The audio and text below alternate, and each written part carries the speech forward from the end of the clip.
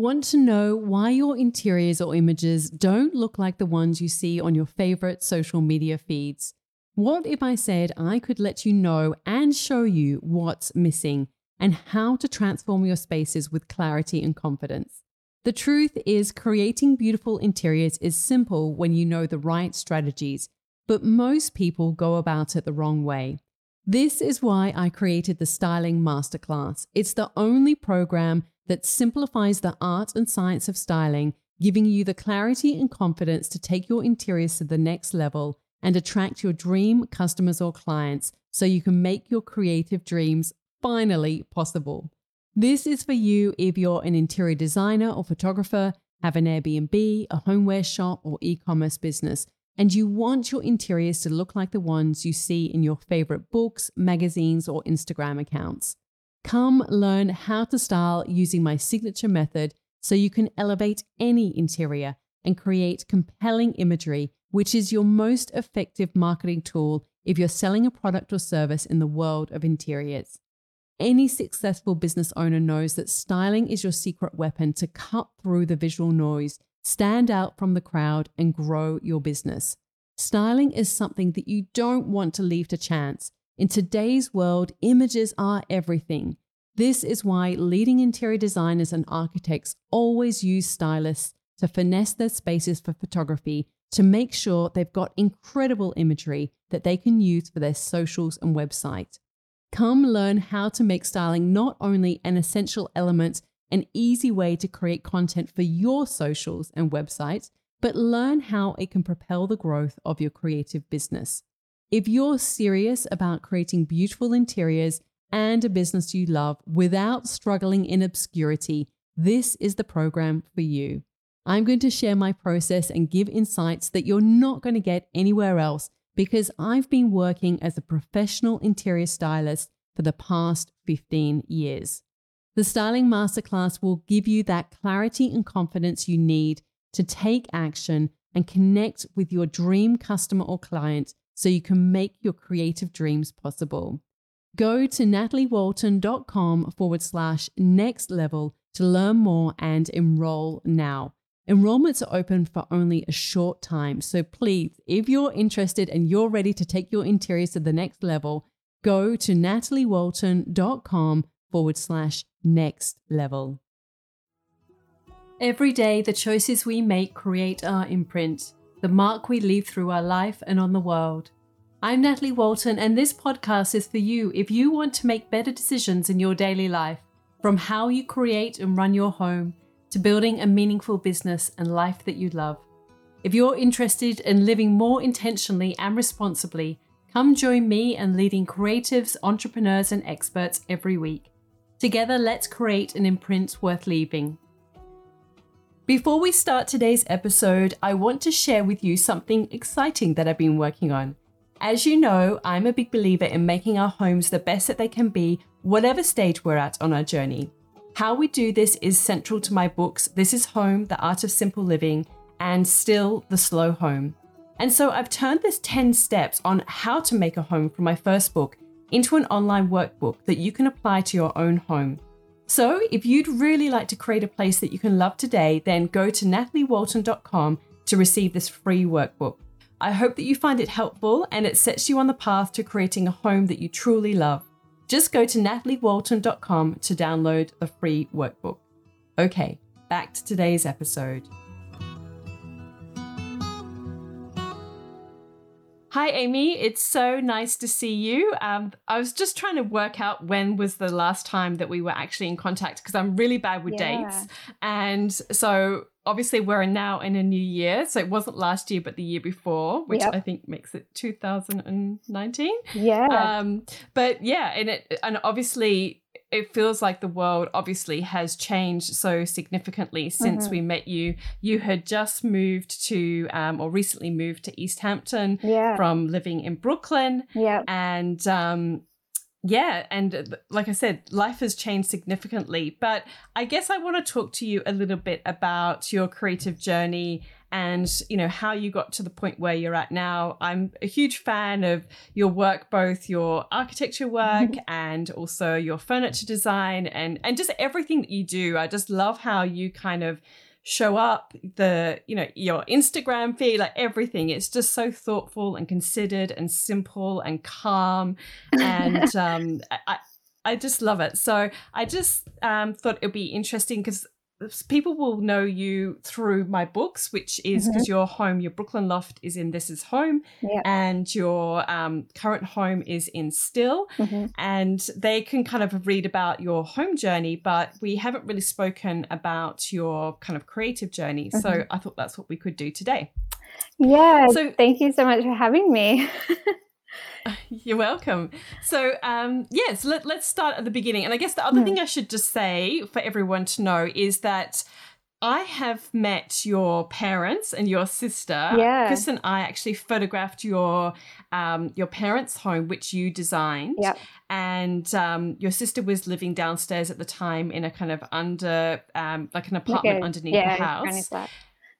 Yeah. And so I actually got to sort of see your work in real life before I met you. And you, like I said, your sister, she's got this business with her husband, Mr. and Mrs. White, which is furniture design. Yep. But your parents aren't creative though, are you? So where did this creativity come from? Well, they're not creative in the sense of they don't have creative roles profession. as such. Yeah. I mean, my mum, though, had amazing personal style and a great eye, like especially for the home, and dad as well. And they, going back to my childhood, so like born in Sydney, Australia, in the Northern Beaches, and we moved, I think it was about 8 times in a matter of like 4 or 5 years, different rental houses and stuff. And so they would always do up these houses. And after, a certain amount of time, the owners would be like, oh, it looks amazing. Like now I can get more rent for it. And so they had a knack for definitely renovating and making home beautiful, and big on creating atmospheres and making it homely. So I think they were creative in that sense. And they entertained a lot and stuff like that. And I think also they just encourage creativity. So, my earliest memory was when they bought their first home in Narrabeen on Clark Street. And it was like this beautiful quintessential Australian house, tin roof and big wraparound veranda. And dad came home with a box of paper from the office. It was like one of those, the paper that had the perforated edges that you had to like tear off, back in those days. And that made me like the happiest little girl ever. Me and a box of paper, it's just dream come true. I would just sit on that veranda and just draw to my heart's content. So it was encouraged for sure growing up. So yeah. And so then what about then you're kind of then going through, say, school and you're getting into those later years. Did you have an inkling then that you wanted to do architecture, or did that form later? It formed later. I always loved art school, classes at school. We actually, so I moved to New York with my family when I was 5. And they decided to go to fly to California and then drive across America, which was just like huge, thing with 3 young kids and stuff. And such strong memories, I think, of just this journey, on this road trip. I remember the Grand Canyon and going to Native American reservations and just motels and just this crazy journey. And And then we ended up in Long Island, New York, and found a home and stuff. And at school, it was just something I loved to do. But I think growing up, then I got to probably my teenage years. A pivotal moment for me was I interned for an interior architect in Manhattan when I was 13 or 14. And I was thinking about it recently. It's just such kind of a pivotal moment for me. From that time, I just knew this is what I wanted to do. So it was kind of an amazing experience. You know, I lived in the city with a family friend, and I would go to work with her every day and experience the city as, you know, a teenager. Was really amazing experience. So yeah, I can imagine that would have a huge impact, and that you obviously must have felt enough confidence in yourself to be able to do that, you know, because sometimes those teenage years can be awkward years, but I guess kudos to you that you were sort of able to kind of see it through.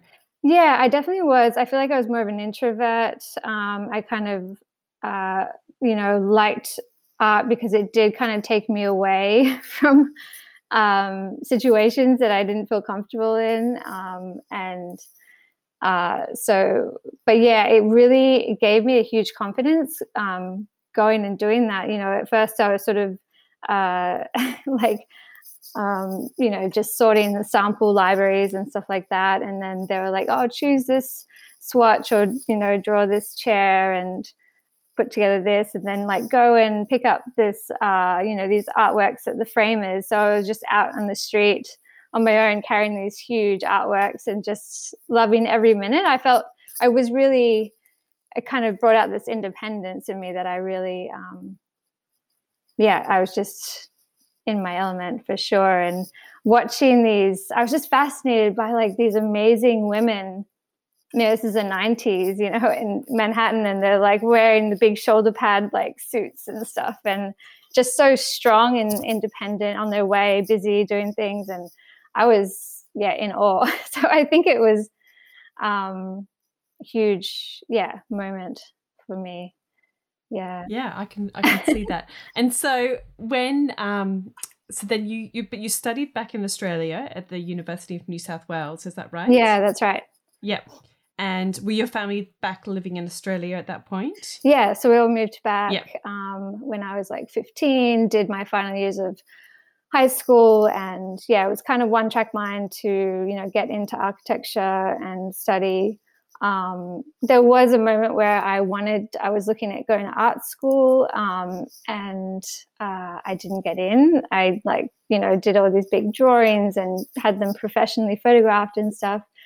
And I think it was just something that I wanted to explore, but I still knew that architecture as a profession, as a career, to have that as a degree was something that I really wanted to do. So I went to UNSW and loved it. Like I loved the courses. I loved the people that I met. Any opportunity to do kind of like courses that were outside of the university were something that I would just jump at.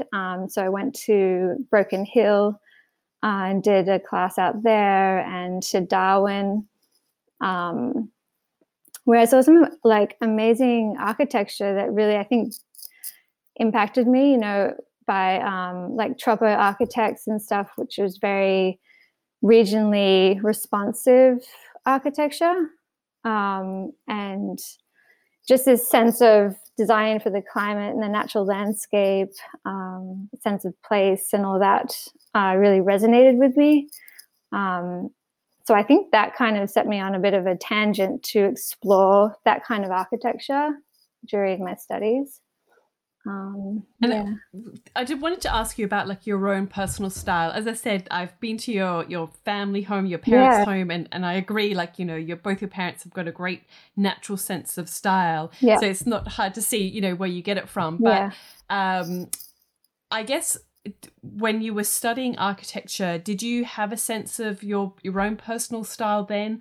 Or did you rebel against your parents and their style? Because obviously they've sort of got a very simple style, which is Sure. what you've got now. But did you go through a stage where you were more into, I guess, ornamentation or, more busy kind of style? I would always say that I never really liked, putting things in sort of style classifications and that sort of thing. I was never really, for me, it was always about like materiality and proportion and space and light. And I know it sounds kind of like rudimentary, but like I was never really drawn to any kind of like classical or Art Deco or any kind of stylistic things. I think it was more about, sort of structure or materiality. In what I was wanting to explore. And I think that's what led me to then, discover like Glenn Murcutt and Peter Stutchbury, who I ended up working for as well. It was all so unique and detail driven, and nothing was like selected out of catalogs or anything like that. It was all felt very custom and handmade and detailed. Yeah. So. And obviously there's a very huge technical aspect to architecture.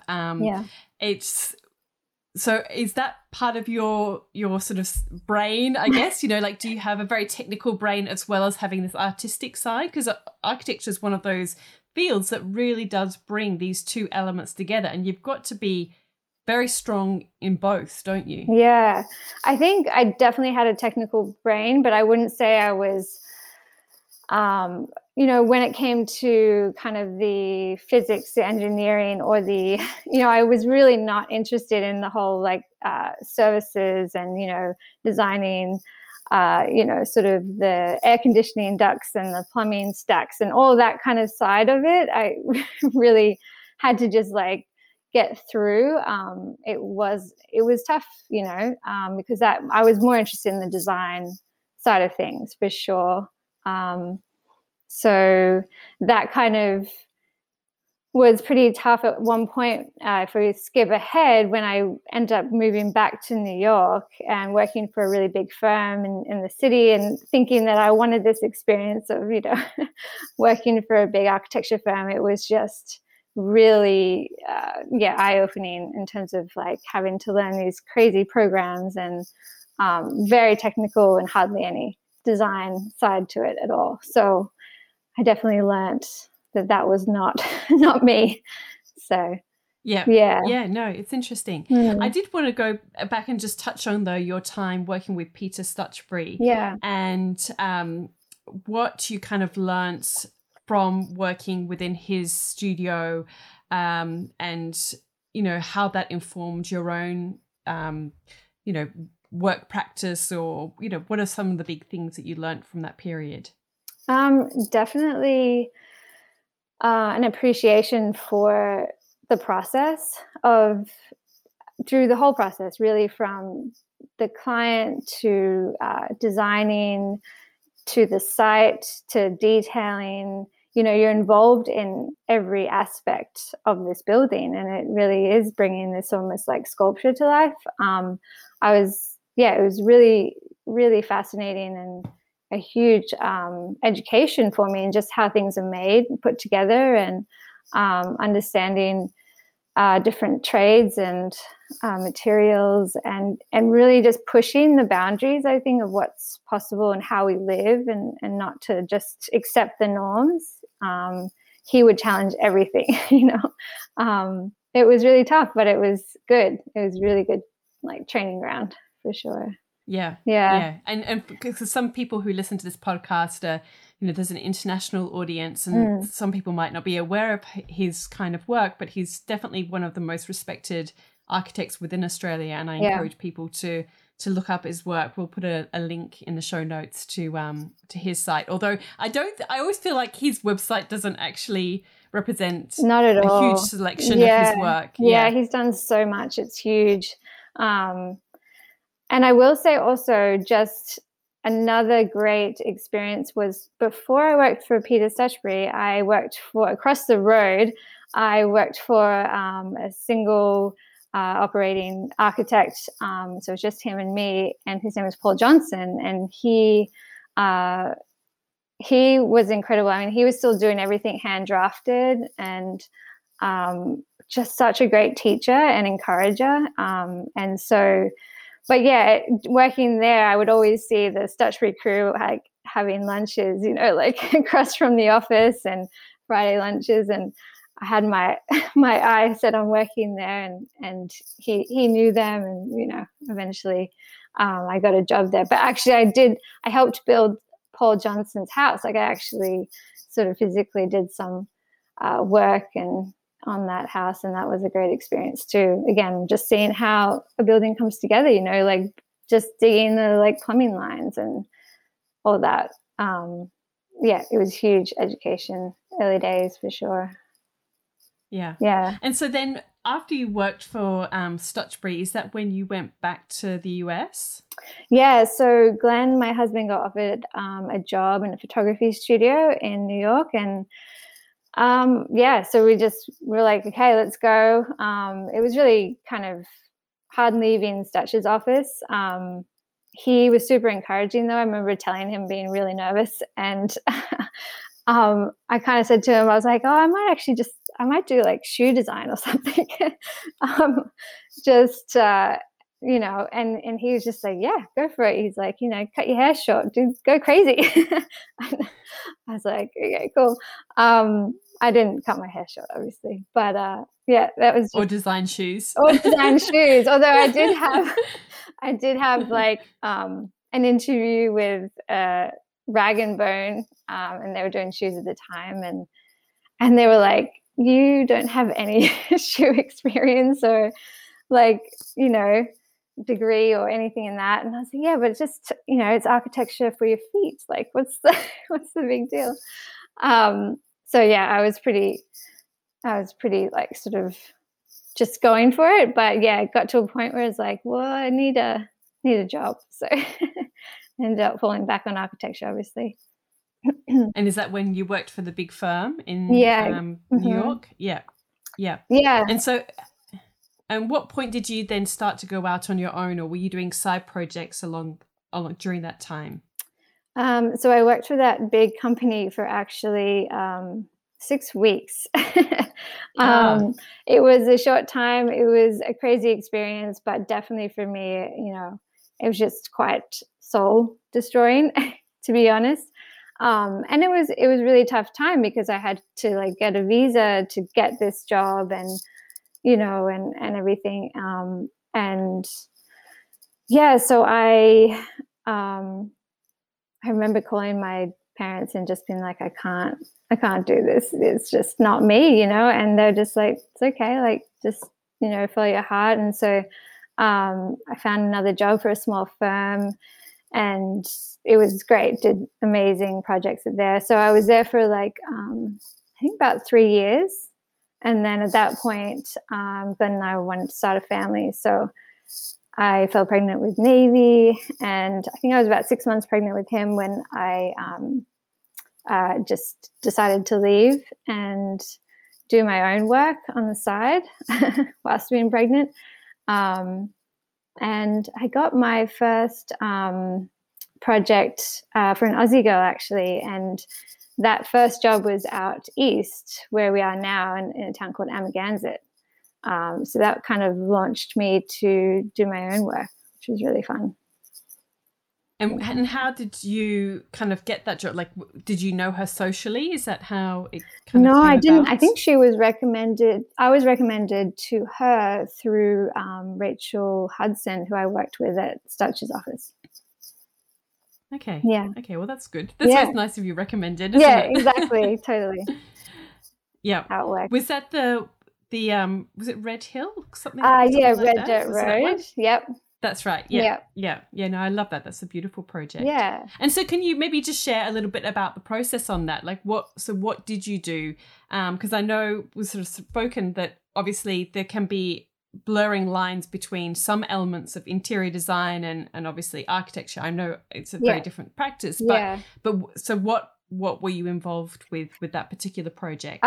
Everything, actually. I mean, it was a good kind of starting point because it wasn't a full ground up build or anything like I'd done, such as it was a renovation. But it was great because we gutted it completely and touched everything, moved things around. We could really play with the spaces and added skylights and windows, and everything was new. So did, kitchens and bathrooms and finishes. And then, through the whole process, we were always talking about furniture and lighting fixtures and everything. So I really enjoyed that too, because I think that in the past there was a bit of a disconnect between doing architecture and interior design, and architects kind of had a bit of a, stigma, between the two. And I really wanted to try and do it all so it would feel, it would marry together. And so, it was very quick actually, because we designed it in a couple of months and got permits, and then started construction, and would take Navy, to the construction sites and in the snow, wrapped on me. And it was such a wild experience, but I loved it. I knew that's kind of what I wanted to do at that point. And what were some of the big lessons that you learned? I feel like every project that you do, you kind of learn some big lessons, or it informs like the direction you go in terms of, your aesthetic or what you appreciate about spaces or how you design them. Can you share maybe some of the things that you learned on that project? Yeah, I mean, that one, I feel like we really, we had great kind of communication and felt like we were just a team doing it together. And I feel like that was a great experience. It's not always like that, with clients. And the builder was really on board. So it was just, it was great to experience something that kind of ran fairly smoothly. There were still things that came up that you're always having to problem solve, it's kind of inevitable. You're like pulling a building apart and things get uncovered. And, I just had to be brave and be honest about, okay, this is a situation, this is going to cost more, or, why don't we change this? And so, it was just, I learned to kind of find my voice and my confidence in just communicating everything. Whereas in the past, working for another firm, you're unsure about how much you can actually kind of communicate to the clients, and you're trying to please them and kind of make everything perfect, but it's not always perfect. And so I learned to kind of just communicate everything. And I think people are understanding, when things come up, then if you just keep the lines of communication open. So that was huge. Yeah. And so then when we last met, you had sort of segued into doing some furniture design. Mm-hmm. So how did that come about?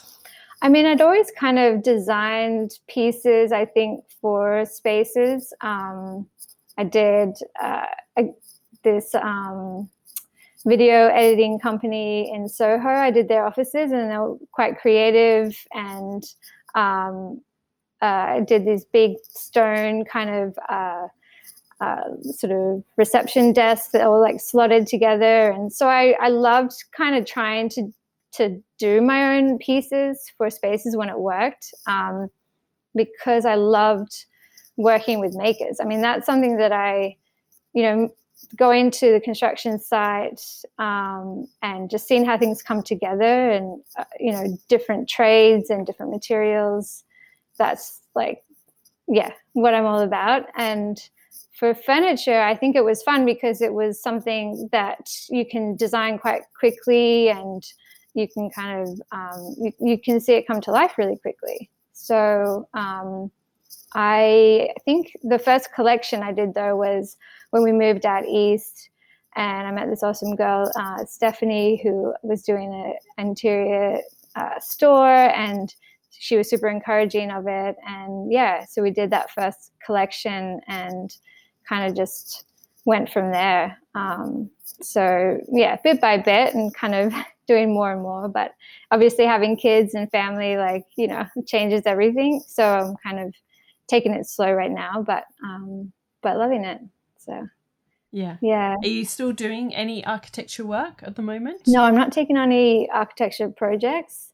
Just focusing on the furniture and my little ones, and then doing bits and pieces of art as well, which I think for me, I realize I have to stay creative, like doing something or making something. It's kind of keeps me sane. So I'm working on I loved like metal castings, and so I found this foundry that's actually run by a woman, and they're doing a few sand castings of aluminium right now. So yeah, it's really fun, just like finding a trade or a craft, and then like figuring out what we can make with that. That's kind of like what drives me right now. It's sort of seeing something come to life, you know, quite quickly. It's really fun. Yeah. Yeah. Yeah. And I do think that when I mean, I hear this a lot from people, that when people have children and they're in those early years, sometimes you adapt your creative practice to kind of have something that can easily slot in between sleep times, or you know, there are those easy things, rather than having the stress of, you know, taking on things where you're kind of in over your head and you're sort of trying to juggle too much, and nothing then gets your attention. So it sounds like perhaps that's your season right now of sort of working with things that are sort of more manageable in that sense. Definitely. Yeah. Well. I think I had to just come to a point where I actually accept and I love the title of mother, you know, and I think in some ways it feels like I've pressed pause on being, you know, designer and stuff right now, but there's so much still just ideas and things happening during that time, and I feel like, you know, really just starting again in an interesting way, and I'm really excited about, you know, kind of other projects that might come up in the future, but just really relishing this time. And just really, I've learned a lot from the projects I've done. Like everything has been such an eye-opener and just a learning process. And just taking my time right now, figure out next steps. The other thing that I'm really curious to find out about is, last time we met, you had just had Finn, who was about 6 weeks old at the time, and you hadn't been living in your home for very long, and you'd sort of made some very basic changes. But how's the house going? I wish that I could get a tour maybe again another time. Yeah, no, I loved I love you like coming to shoot our houses. I mean, it's such this house and then the loft. It's just such a great memento, because it does kind of change. You know, like I'm always constantly like moving things and stuff. I'm dying to do like a renovation. That's definitely something we're planning towards and excited about in the future. But really just moving things around all the time, add new, you know, lighting and stuff like that, but nothing major yet. You know, I completely get that. It's so hard, I think, when that is your work and you want to, and you can see what needs to be done and you want to do it, but you have to wait for the right time. And I think it sort of makes you appreciate it all the more. Yeah, no, because I know that the process, like you say, I think I want to wait until I know I can kind of do everything, because I keep thinking, oh, I'll just do the kitchen, but then that's going to touch this and that's going to make me want to do that. And so I didn't want to just do it in pieces. And Now I'm going to ask you some other questions. And I looked back because I thought, I'm sure I'd interviewed you for Daily Imprint a long time ago, and I had, but I'm going to ask you the questions again because I'll be curious to see, and we might put a link on the show notes so people can see your previous answers. I don't know if you've reread them or not, but I'll be curious to see, like how your answers are perhaps a little bit different now, and how you've evolved in your journey. So maybe we can get into that. And the first question is always the hardest, but you're practiced with this one. So which 5 words best describe you? I hate this kind of question because it forces you to talk about yourself, which I don't like doing. But I would say curious, passionate, but inwardly, thoughtful, nurturing, which is what motherhood has kind of changed in me, I think, and hopeful. Is that 5? Yep, that's 5. I was counting. And what's the best life or career lesson you've learnt?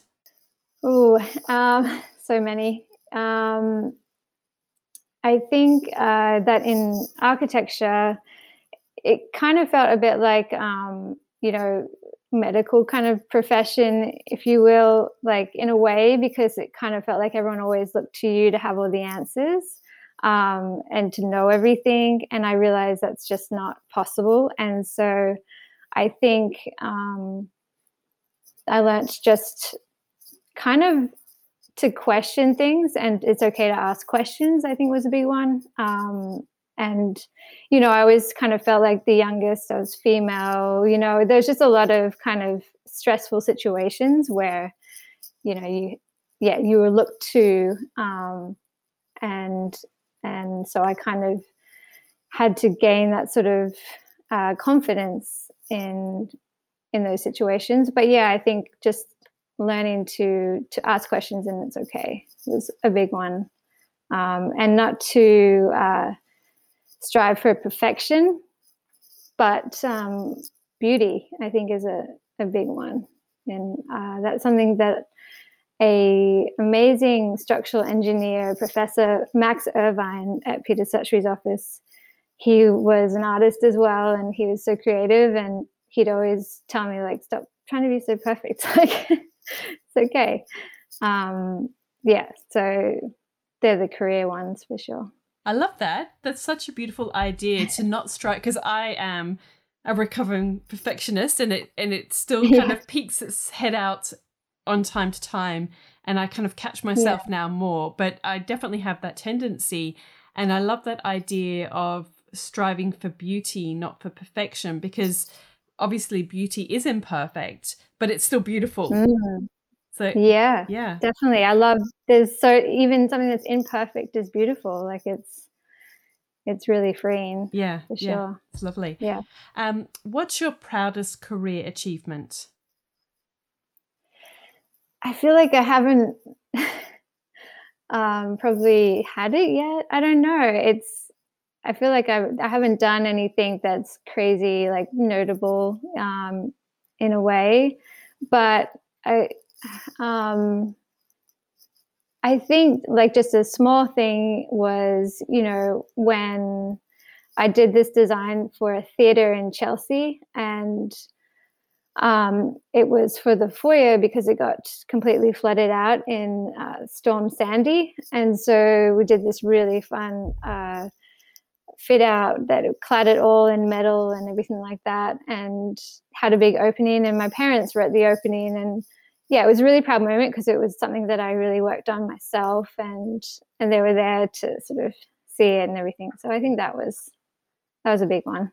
No, it's good. I mean, I think but sometimes, we can be proud of the way that we handle something. It doesn't have to be like an accolade, but I think it can be something that we know that we put in our best effort, and we gave it everything, or we dealt with it with integrity, or whatever it is. So I think we can be proud of different things within our kind of life and career. And again, that's something else that I'm kind of learning along my little journey.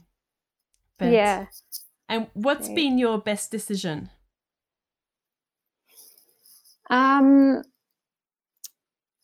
think I might have said this in the interview years and years ago, but definitely it still remains the same, is that marrying Glenn, my husband, was the best decision, because I think it's just been the best journey with him. Like, he makes everything better and fun and joyful, and he just inspires me. I just love doing life together, and I think that's just so important, to find that, and to just have that person, who's alongside you, to like, because he knows the things that you struggle at, and that are challenging, and that you overcome, and so I think, he's the one. Yeah, I can understand that. Yeah. He was a lot of fun that day when we met him at your house. So yeah, I can definitely see that in him. Yeah. Who inspires you? So obviously Glenn. He's just, I can keep talking about him. He's just a super talented photographer, and he just has actually great design sense too. He's so particular about things. We have dreams of like having classic cars, and we're into really into cycling right now. And just traveling together and going cycling, and it's just funny how like things do surprise you, what kind of comes up in life that you kind of get into and can just be really exciting and inspiring. And that's something we're excited about for the future, I think, when the kids grow older as well and whatever. But I think there's so many people, like obviously my family, and my sister, who Sasha, who you mentioned, owns a furniture company. She also came through stage 4 cancer a couple of years ago, and just massive inspiration, because she's just such a warrior, like a quiet warrior. And my aunt, I feel like I'm naming all like my family, but they really are. She's Annette Kelsey. She's a artist and a poet, and she writes the most amazing poetry. Yeah, of course, I've met her too. See, I know all your family. Yeah, exactly. It's part of the family. But yeah, she's amazing. But okay, so in a design world sense, I've been reading a lot about Charlotte Perriand, who was an architect and furniture designer, and she was a mother as well. And so I think I'm drawn to stories and people that you kind of find similarities in, or just resonate with. And so she's amazing. And who else? Eileen Gray as well. Artists like Eva Hesse and Georgia O'Keeffe. A lot of women right now, because women are amazing. Yeah, I get that. So, I understand that. Yeah. What are you passionate about? Passionate about design and making and materials. I always have lots of materials lying around, things I find. Just nature and seasons, and traveling, good food, cycling, family, lots of things. I think there's so much to enjoy, in life. What dream do you still want to fulfill? Obviously, I really want to renovate this house room right now, and then also build hopefully like a studio, garage where we can get our classic car in there as well, a vintage car eventually, which we don't have. And then that feels kind of like a big dream right now, but I think I'd like to kind of push myself, and I keep thinking of, I think when the kids are a bit older, I really want to do a project that is architecture, is kind of a space and kind of a place to go to that's kind of different, that shows like a different way of living, and is just, detailed really beautifully, and maybe people can go and experience it, or maybe it's could become like an artist in residency type thing. So I don't know, but I think I definitely still want to do architecture, and I'm not sure what that looks like in the future, but there's a lot of ideas. There's always ideas floating around. Yeah. No, yeah, that's good. yeah. And what are you reading right now? Are you reading any books right now other than to your 7-year-old and your 2-year-old, Yeah, almost exactly. 2-year-old? Yeah.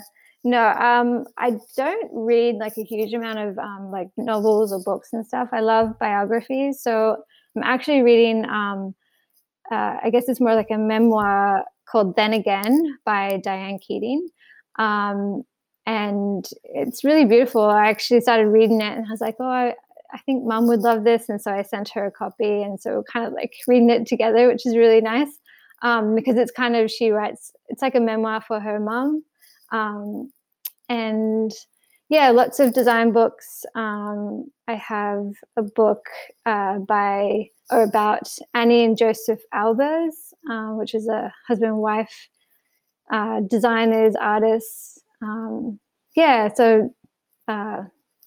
Just lots of design books and biographies, I think. Yeah, no, interesting. You'll have to send me links to some of those.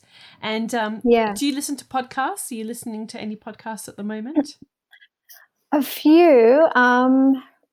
Recently I listened to Athena Calderon. She has a podcast called More Than One Thing, which is really great. And I think I'm resonating with that a lot right now because I've really it feels like I've moved away from architecture and kind of doing more, I guess you could say, like cross-disciplinary things, art and design or whatever. But so that, the whole thing is that, we're more than one thing, and it's okay to not just have one title. And so that's been really, really encouraging. Yeah. So I like that podcast. Yeah. Yeah. No, I've listened to a few of those episodes. They're good.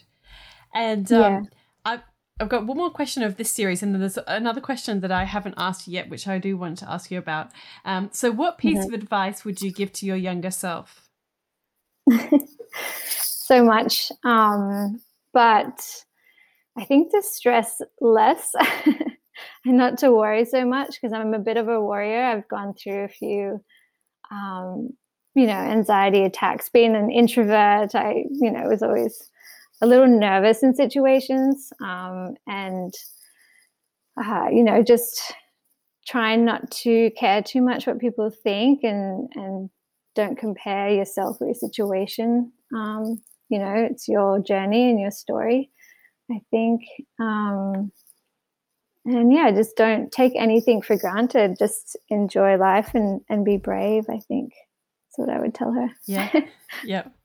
And so what I also wanted to just sort of ask you about and touch on is, as I mentioned earlier on, I'm always, love the simplicity of the spaces that you create, and it shows up in the furniture that you designed, and even, as I mentioned, like your Instagram feed, it's very thoughtful and considered. And I wanted to ask you, when so many people really struggle with, say, clutter or things, having stuff within their homes and sort of letting go of things, and obviously you've moved quite a bit as well, which I sometimes think helps, because you have to, you don't want to be kind of go through it things. all. Yeah, that's right. So is that something that's, do you think, innate within you, this sort of yearning for simplicity and the way that you embrace it, or is that something that you've worked through? And what is the thought process that you go through when you are kind of going through your collections and deciding what to keep and what to sort of let go of? Can you share a little bit of your insights and thoughts? Yeah, totally. I mean, I love objects. Like, I've always loved objects, and so there are always like special things that I like to keep, and but there's just stuff that you accumulate, and it's kind of frustrating at times when you go, why did I get this, or what's this? And so I think it's good and healthy to kind of constantly be editing and decluttering and going through. We recently just did that through our whole like studio space, moved it around, and by moving things around, you have to pick it up and put it somewhere. So I think it's important to look at it and go, do I really want this? Does it kind of, bring me joy or whatever, I think is what some people say. But Dad was he's big on chucking things. So I definitely kind of was raised like that. I think even goes back another generation to his mom. There's like a story about her saying to him when he's like a little boy, like, get up, get out of bed so I can make your bed. She liked things neat and tidy. So it's important to make sure you have things around you that you love, and to constantly edit, I think, for sure. Yeah. And I find that too as well, that idea of like what you said, that to actually touch the object. I think that so often we can live with things and we actually stop noticing what's around us. And when you actually kind of, like you say, you move things around, or you touch the object, and you kind of realize, like, is this actually that important to me? Like, do I still need to be holding on to this? And and I guess then the other side of that coin is then it kind of can make you more mindful about then not consuming or not buying those things again, or sort of trying to stop yourself before there's perhaps like an impulse purchase or whatever it might be. Totally. I mean, I think that kind of reminds me, something else I would tell my younger self is to not be wasteful, because I think when I started earning money and stuff, I was, you kind of get excited about buying things. I loved clothes and stuff, and then now I feel like I've got such a strict wardrobe. I'm like got a uniform, and I really analyze everything I buy, before I buy it and stuff like that. So it's good to be mindful of that for sure. Yeah. Okay. Well, thank you. It's been so nice to see your face again, and to chat too. And I hope that 2021 is a much better year for the world, and certainly for America and the East Coast where you're on, and that one day I can visit you again, and you'll have that car, you'll the studio. You're welcome anytime. Hopefully. Thank you so much for having me. No, you're welcome. So thanks so much for your time, and we'll leave it at that. All of the links and info you need to access for this episode are at nataliewalton.com/podcast. Thank you to Jaeger Media for producing this podcast, and the people of the Bundjalung Nation where it was recorded. I look forward to connecting again soon. I'm Natalie Walton, and you've been listening to Imprint.